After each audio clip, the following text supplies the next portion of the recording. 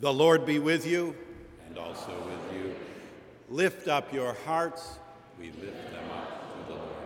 We gather together to worship Almighty God, to illumine the imagination by the beauty of God, to quicken the conscience by the holiness of God, to warm the heart by the love of God, to devote the will to the purposes of God. The liturgy, music, and homily are offered in the praise of God for our gathered congregation here at Marsh Chapel, for our radio congregation across New England at WBUR 90.9 FM, and for our internet listenership around the globe at WBUR.org.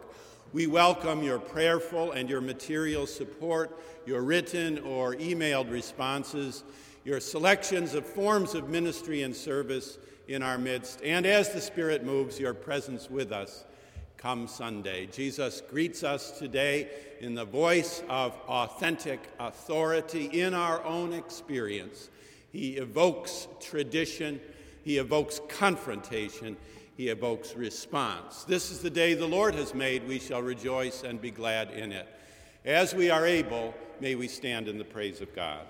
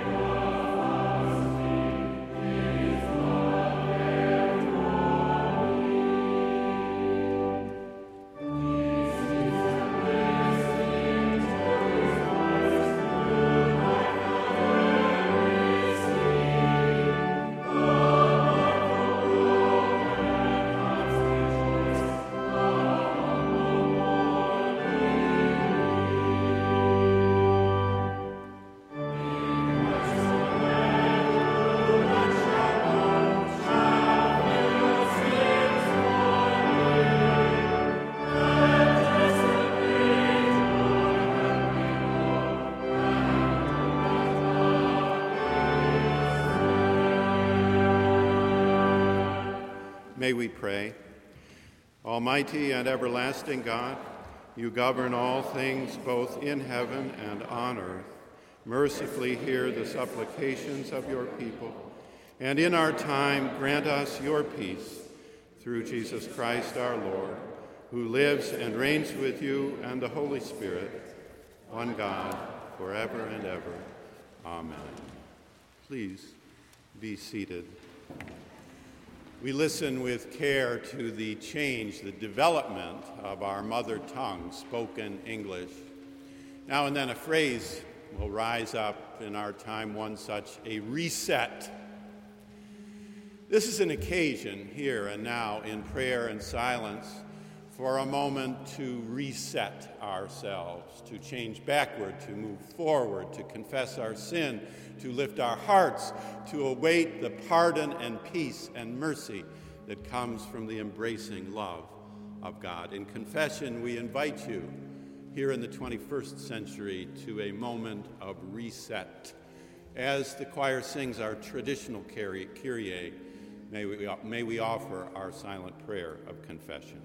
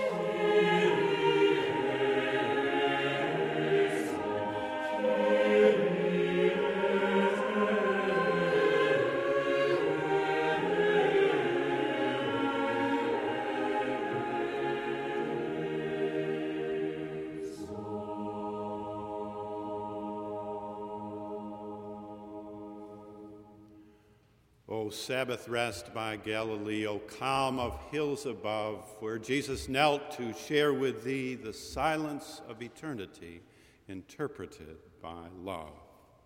Beloved, if we confess our sins, God, who is faithful and just, will forgive our sins and cleanse us from all unrighteousness. Thanks be to God.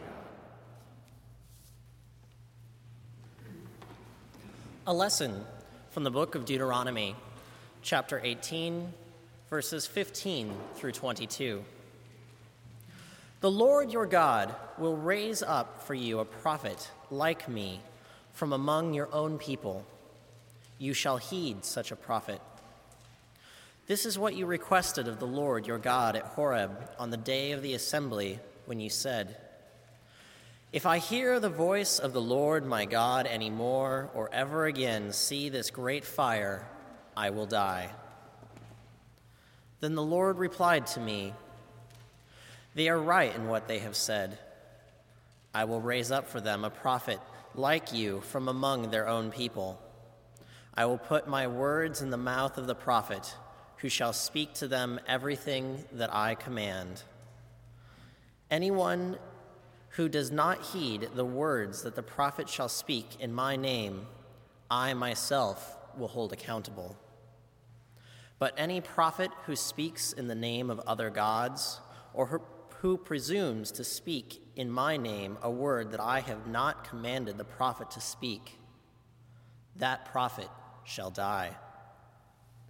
You may say to yourself, 'How can we recognize a word that the Lord has not spoken?'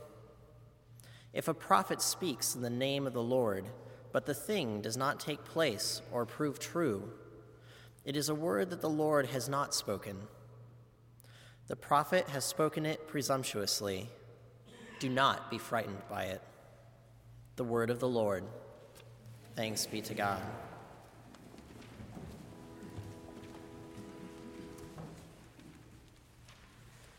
Bless the Lord.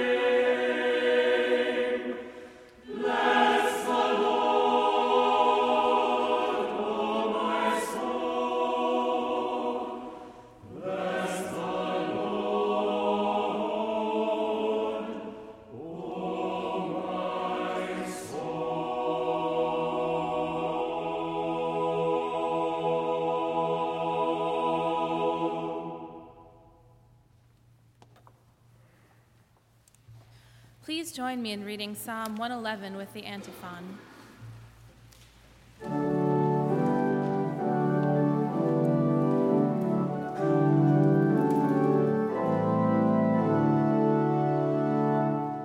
Great are the works of the Lord, which are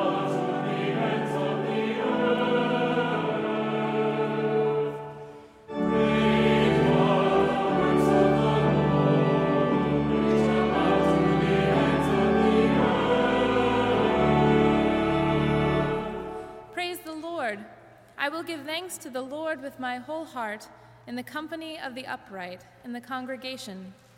Great are the works of the Lord, studied by all who delight in them. Full of honor and majesty are the works of the Lord, whose righteousness endures forever. Who has gained renown by his wonderful deeds. The Lord is gracious and merciful.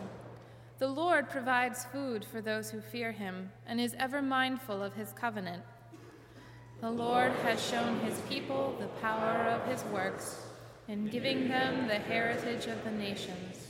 The works of his hands are faithful and just. All his precepts are trustworthy. They are established forever and ever, to be performed with faithfulness and uprightness.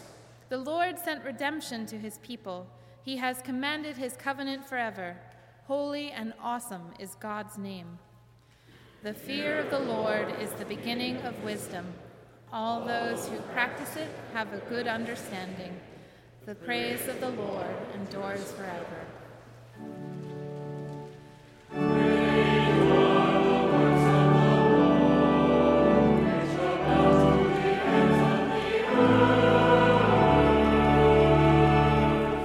Please rise as you are able for the singing of the Gloria Patri, the reading of the Gospel, and the singing of our hymn.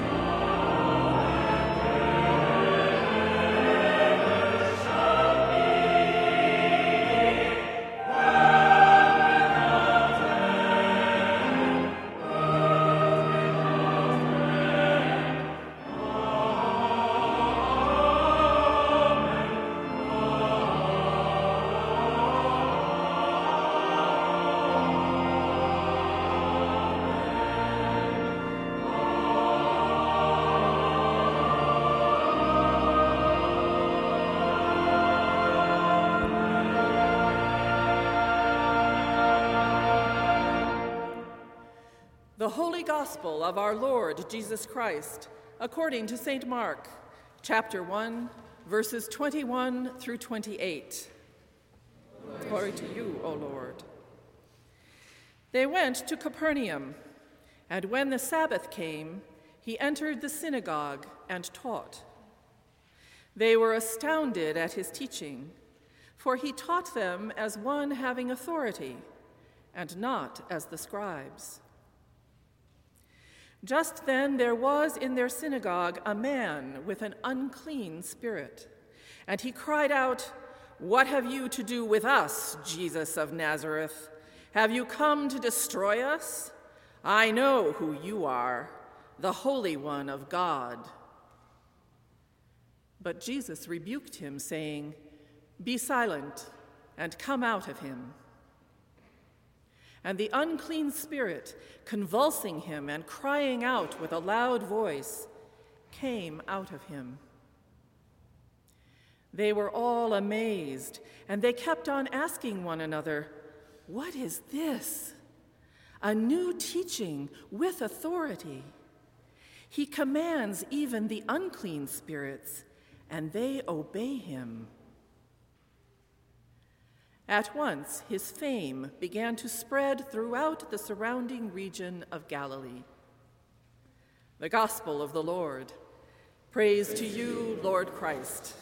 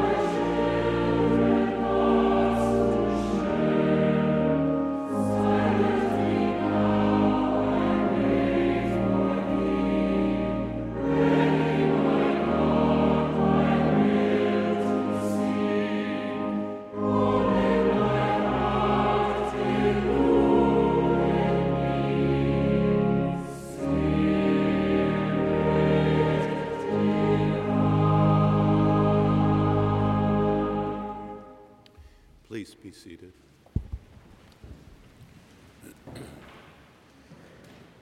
Jesus greets us today in a voice of authentic authority in our lived, our own experience. Three aspects of his teaching we identify and highlight this morning and apply them to our own spiritual benefit. First, notice the place of tradition. Here, not traditionalism, but tradition, as Pelikan rightly said. Traditionalism is the dead faith of living people. Tradition is the living faith of dead people. Where does Jesus speak? In the synagogue. When does he speak? On the Sabbath. How does he speak? As a teacher.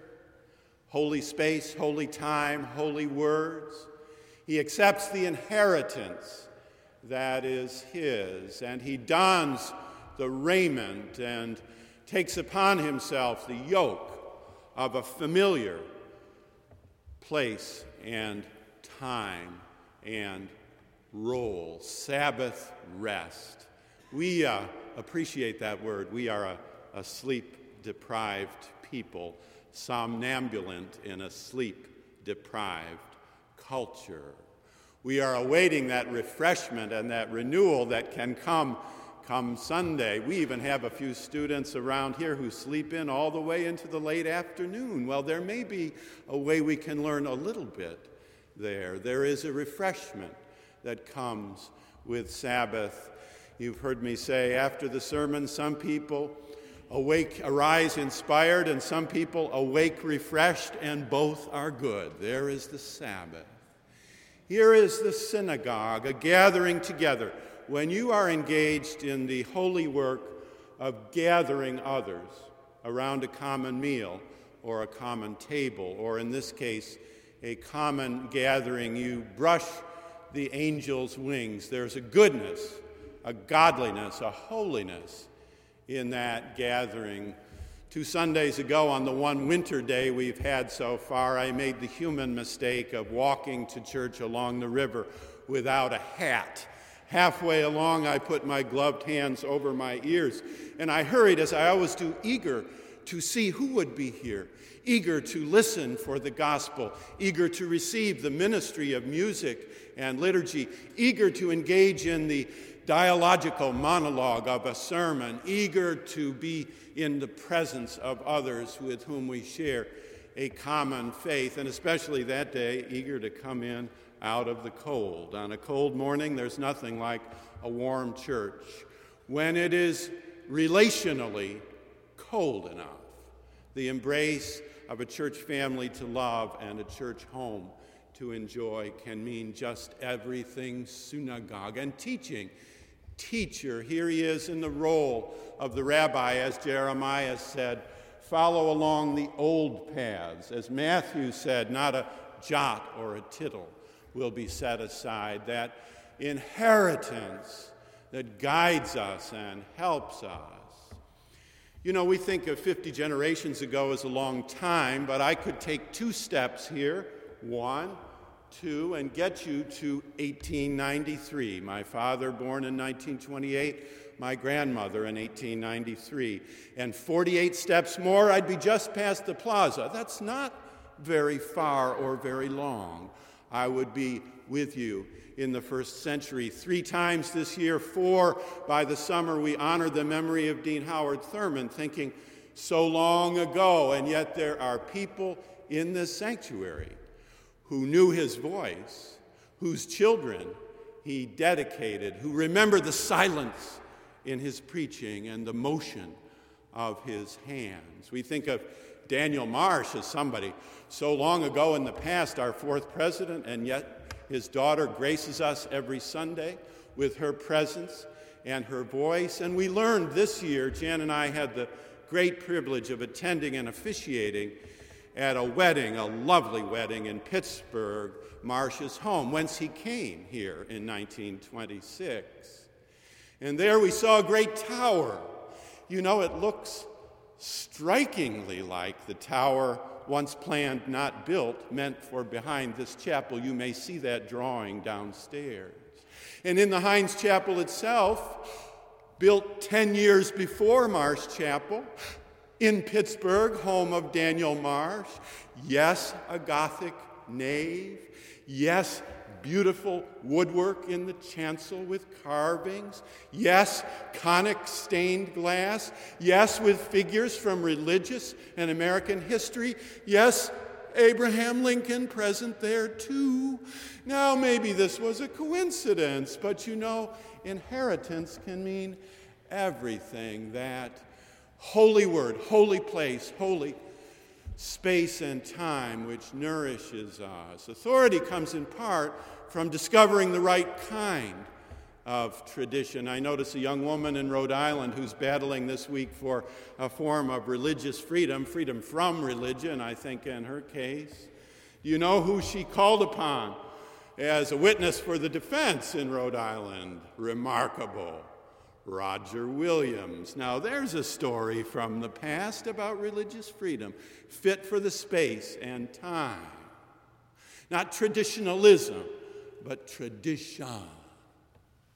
Our neighbor, Carrie Cronin, teaches a course at Boston College on social relationship, and she has a whole section devoted to, let me see if I can remember the word here from a long time ago. Oh, dating. It's a section on dating.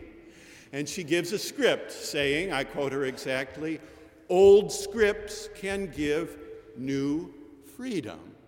And so she recalls this practice and gives direct advice. Here she says, women can ask men as well. If you invite, you should pay. Take 90 minutes and go to these 6 places in Boston. Make it an alcohol-free event. Invite in person, not by Twitter. You'll be able to gauge the response. Oh, and by the way, to pass this course, you have to go on one date. There is a kind of tradition that if and when we rediscover it, will guide us toward a voice of authentic authority. Notice the place of tradition in Mark 1. Second, notice the place, the central place, how could you miss it, of confrontation, of convulsive confrontation. And there was, in the midst of holy word and holy place and holy space and time, there was one convulsed by a demon who cried out in a loud voice, I know you. It's demon against demon, angel against angel, spiritual presence versus spiritual presence. We're in the realm of cosmic apocalyptic at the beginning of Mark. And for those who want to learn and hear more, 8 Sundays this coming summer will be devoted in our National Preacher series to this theme. Matthew begins his gospel with the quiet Sermon on the Mount. Luke begins the public ministry in his gospel with the formal sermon at Nazareth. John begins the public phase of his gospel with Cana in Galilee. And here's Mark, setting before us what? Convulsive confrontation. Well, we don't yell much in public here in the late 20th century, the 21st century, the late modern era, we women and men. We tend to be a little more reserved, don't we? But twice a month here in this chapel, we observe a memorial service, and nearly 2 weeks ago, given a gathering from around the globe, we had a moment as the service began, and then a cri de coeur that ramped up in volume and splintered out in thunderous cacophony. Oh! And then a quiet, and then a cri de coeur, ramping up in volume and splintering out in thunderous cacophony. Oh! And really, in the loss of a loved one, what other appropriate response could you make? I remember the first time 30 years ago in a funeral when something like that happened, and it caught my attention, as it did here 2 weeks ago. We don't shout a lot in public. Except maybe if we are out on a Friday night on a dance floor with a lot of refreshment and a little pause. Except maybe as a culture we're waiting for 6.5 or 7 days to the conclusion of an athletic event wherein we may be present or watching and we don't raise our voice very much unless maybe we're sitting alone at the internet, at the computer, and we're thinking, just what kind of aerial bombardment am I going to put in just here? We may have ways of overcompensating for our loss of public creed. Of course, still it is not our realm, our worldview. We are people who know about confrontation, but in a more direct way, and confrontation is an authentic voice of authority. That is, you may get to a point when you need to speak directly. We want to be kind, tender-hearted, forgiving one another as God in Christ has forgiven us. So the Scripture teaches us, Colossians. But the Bible also says, be angry. Let not the sun go down on your anger. Let your yea be yea and your nay be nay. Authentic authority evokes here and there confrontation. So you say to your roommate at some point, one of us is wrong, and I think it's you. Or you say to your boss at some point, now listen, do you want to do my job for me, or would you like to give me the space to try it myself? Or you say to your superintendent, let me help you get down off my back without hurting yourself. Or you say to a culture, yes, I believe in capitalism, I'm a capitalist. Capital rules, it's not laborism after all, but you know, human beings have human needs, and one way or another, my son needs a job. Or at the end of a negotiation, you say, all right, this is through. I agree to it, but I will never agree with it. There come points where authentic authority calls out a kind of confrontation. In our time, in the theater, on the stage, there is a great show, Freud's Last Session. It is an imagined conversation between the Christian apologist C.S. Lewis and the great psychoanalyst and psychologist Sigmund Freud. And they go at it for 90 minutes, back and forth, no stage change, no movement, all conversation, and it is wonderful. Why, you can imagine it. Lewis, Freud, Lewis. Lewis saying, in pleasure God whispers, in pain God shouts. Freud responding somewhat later, thank you for that, but could you tell me why at middle age you're living in a home with the mother of your best friend? Lewis, I began one day an unbeliever, and the next few hours I cycled and I had faith. Freud, you might want to talk to somebody at some time about that. Lewis, there's nothing more reasonable than faith. And Freud, yes, look all around us, war and disease, loss and death. Together, you can't settle these issues in 90 minutes, but they engage, no, they confront in a convulsive manner. All through it, the radio plays, Freud turns it on for the news, and as soon as the music comes off, and at the end, says Lewis in good Freudian fashion, why do you always turn off the music? And the curtain goes down, and you see the great psychologist lean forward and turn up the music. Authentic authority occasions confrontation. We notice third as well, the evocation of a response. Here in this cycle of teachings from Mark chapter 1, we are given episodes and stylized memory of Jesus' movement into ministry. And here his teaching resounds, and his fame, interesting word, spreads out all across Galilee. He has called to the demon to be silent, but the verb there is really be muzzled. This is a harsh teaching. Not like the scribes, he teaches as one with authority. He teaches. Wouldn't we like to know what he said? Of course we would, and we would repeat it every Sunday as we do the Lord's Prayer. Did he teach on Psalm 61? We would use that. Did he cite Proverbs chapter 30? We would forget the other 29. Did he use a certain cadence or theme or rhythm or music? That would be ours as well. But maybe there's a quiet wisdom in the silence of Scripture which tells us nothing here about what he said, only its effect, leaving us free in love to speak the truth in love in our own time. There is a response that is called for in a voice of authentic authority. You know, on this college campus, the ministry of Marsh Chapel has a crucial role to play in evoking this kind of response. May I say a word to those who are 30 years old and older who may be here. Your example in evoking a response for others and from others matters greatly.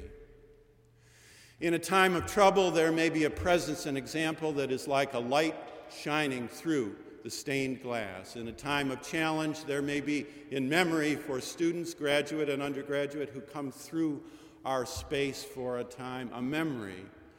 Chaplain Jones visited me when I was ill. Professor Smith listened as I spoke about my family. Dean Jones took time to speak with me. 30 years later, those examples and those influences will call forth a response. Your example here now matters. These memories last. You know, somehow, a long time ago, with 4 children and a preacher's salary, my parents found a way to give every one of us piano lessons. Now, at least for one of us, 5 years of lessons didn't really stick, and I still can't play a scale all those years later. But I can appreciate fully, much more fully, what the musicians do. In those long ago days in a farmhouse, now this is 50 years ago. It's not that long ago, though. There in a living room not far from the barn itself, the crops coming in, the milking, morning and evening, the rhythms, a young farm wife, 20 years junior to her husband, who raised 3 beautiful daughters, had a glowing and lovely marriage, and taught scores of piano students, many of whom can actually play something. In her early years, she was a gracious, giving example whose influence continues still. Those scents, that time, that, may I call it, friendship, somewhere between Lewis and Freud on the piano bench. Did you practice this week? Some? Well, it's remarkable. You don't sound much better this week than you did last. Will you practice next week? I will try. In her early 40s, she died of a malady of cancer, and I went to her funeral. This is a long time ago, but I remember it clear as a bell. The theme in the preacher's offering was this: you are a song that God is singing. Your example, not just light, but salt on this campus, makes a difference. For example, some 5 years ago on a winter Sunday, a graduate student came to church.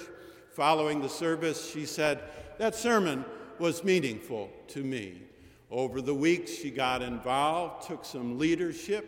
Why, some months ago, she even found herself in a job here, and there are people in the sanctuary who owe your presence to the example and influence of Elizabeth Fomby Hall, calling and asking for a response. Will you cook on Easter morning? Will you bring a casserole? Will you join the adult class? Authentic authority evokes a response. So yes, I wish that Brian and she were here. As you know, of course, one thing leads to another. On the tea one day, she from Texas met a young man from Texas, and they had all those Texas things in common, you know, the Alamo and Jim Bowie and the Rangers and and they got acquainted and they began to enjoy each other. I think they went on a date, but I don't know. They became engaged and they got married. And then Uncle Sam shipped the Chaplain Brian off to Fort Sill. And there they are with their emerging family. And I wish that they were closer, but that doesn't worry me. I'd like to have them still here in service, but that doesn't concern me.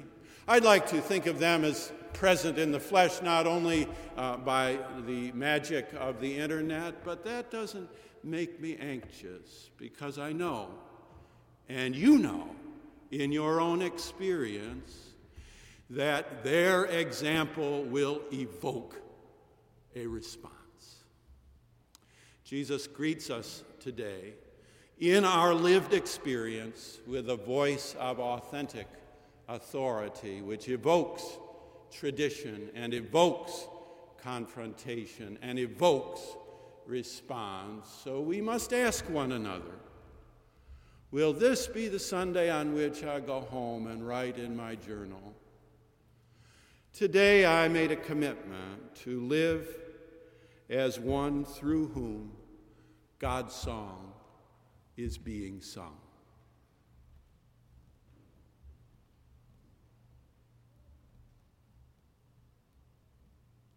Amen.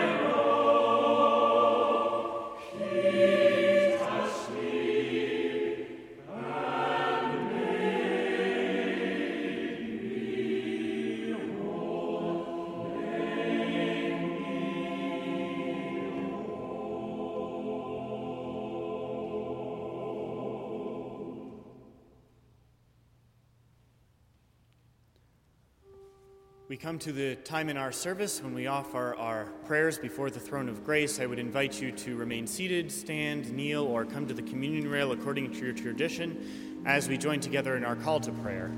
Lead me, Lord.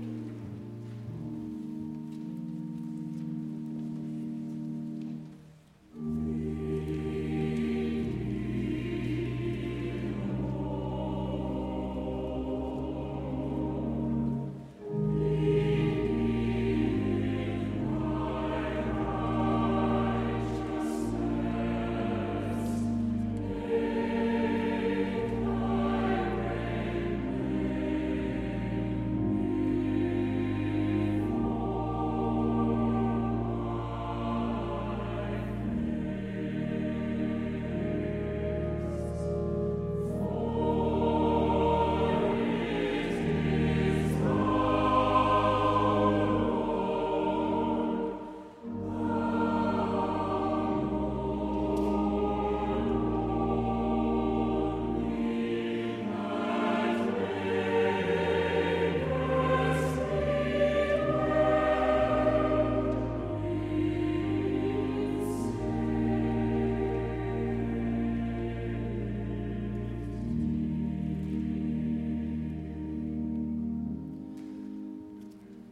From the rising of the sun to its setting, let us pray to the Lord. I will conclude each petition. Let us pray to the Lord. Please respond. Lord, have mercy. That the people of God in all the world may worship in spirit and in truth, let us pray to the Lord. Lord, have mercy. That the church may discover again that unity which is your gift, let us pray to the Lord. Lord, have mercy. That the nations of the earth may seek after the ways that make for peace, let us pray to the Lord. Lord, have mercy. That the whole creation may be set free to enjoy the glorious liberty of the children of God, let us pray to the Lord. Lord, have mercy. That all who with Christ have entered the shadow of death may rest in peace and rise in glory, let us pray to the Lord. Lord, have mercy. Let us commend the world to which Christ showed the way to the mercy and protection of God. Almighty God, your Son, Jesus Christ, is the light of the world. Grant that your people may shine with the radiance of his glory, that he may be known, worshipped, and obeyed to the ends of the earth, now and forever. Amen. Seeking the salvation of the world as our Savior has taught us, so we pray. Our Father, who art in heaven, hallowed be thy name. Thy kingdom come, thy will be done, on earth as it is in heaven. Give us this day our daily bread, and forgive us our trespasses, as we forgive those who trespass against us. And lead us not into temptation, but deliver us from evil. For thine is the kingdom, and the power, and the glory, forever and ever.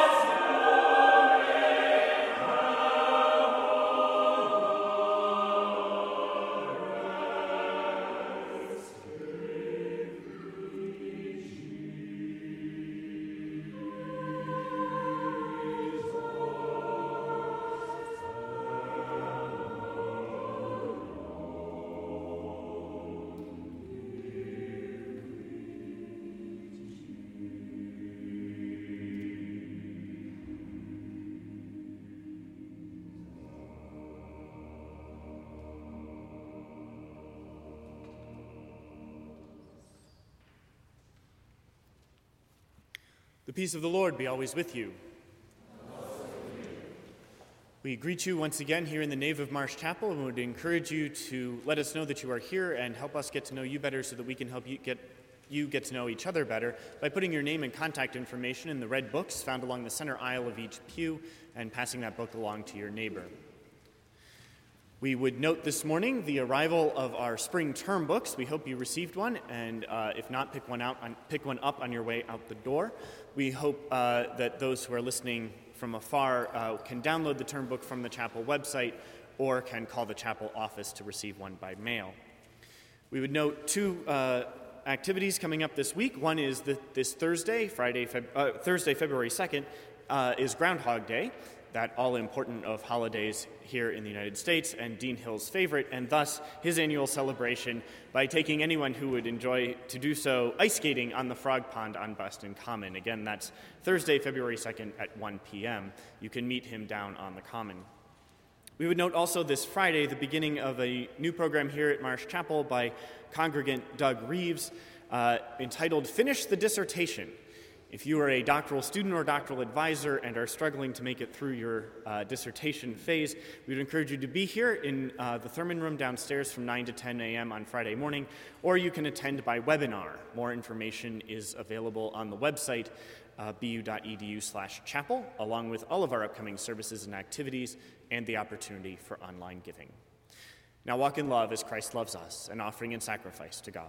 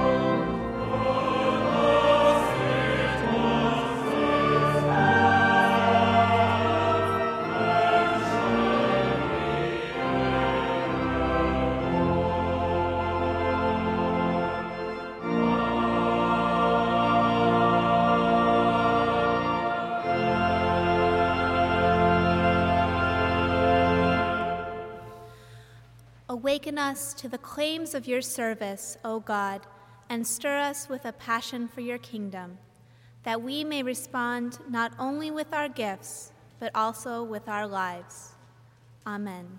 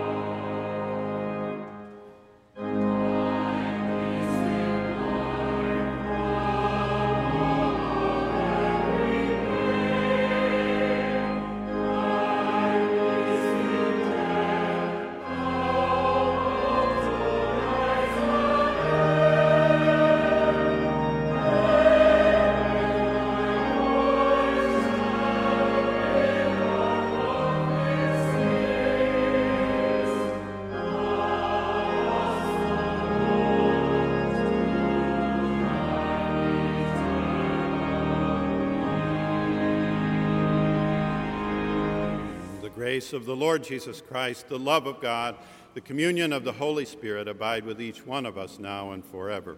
Amen.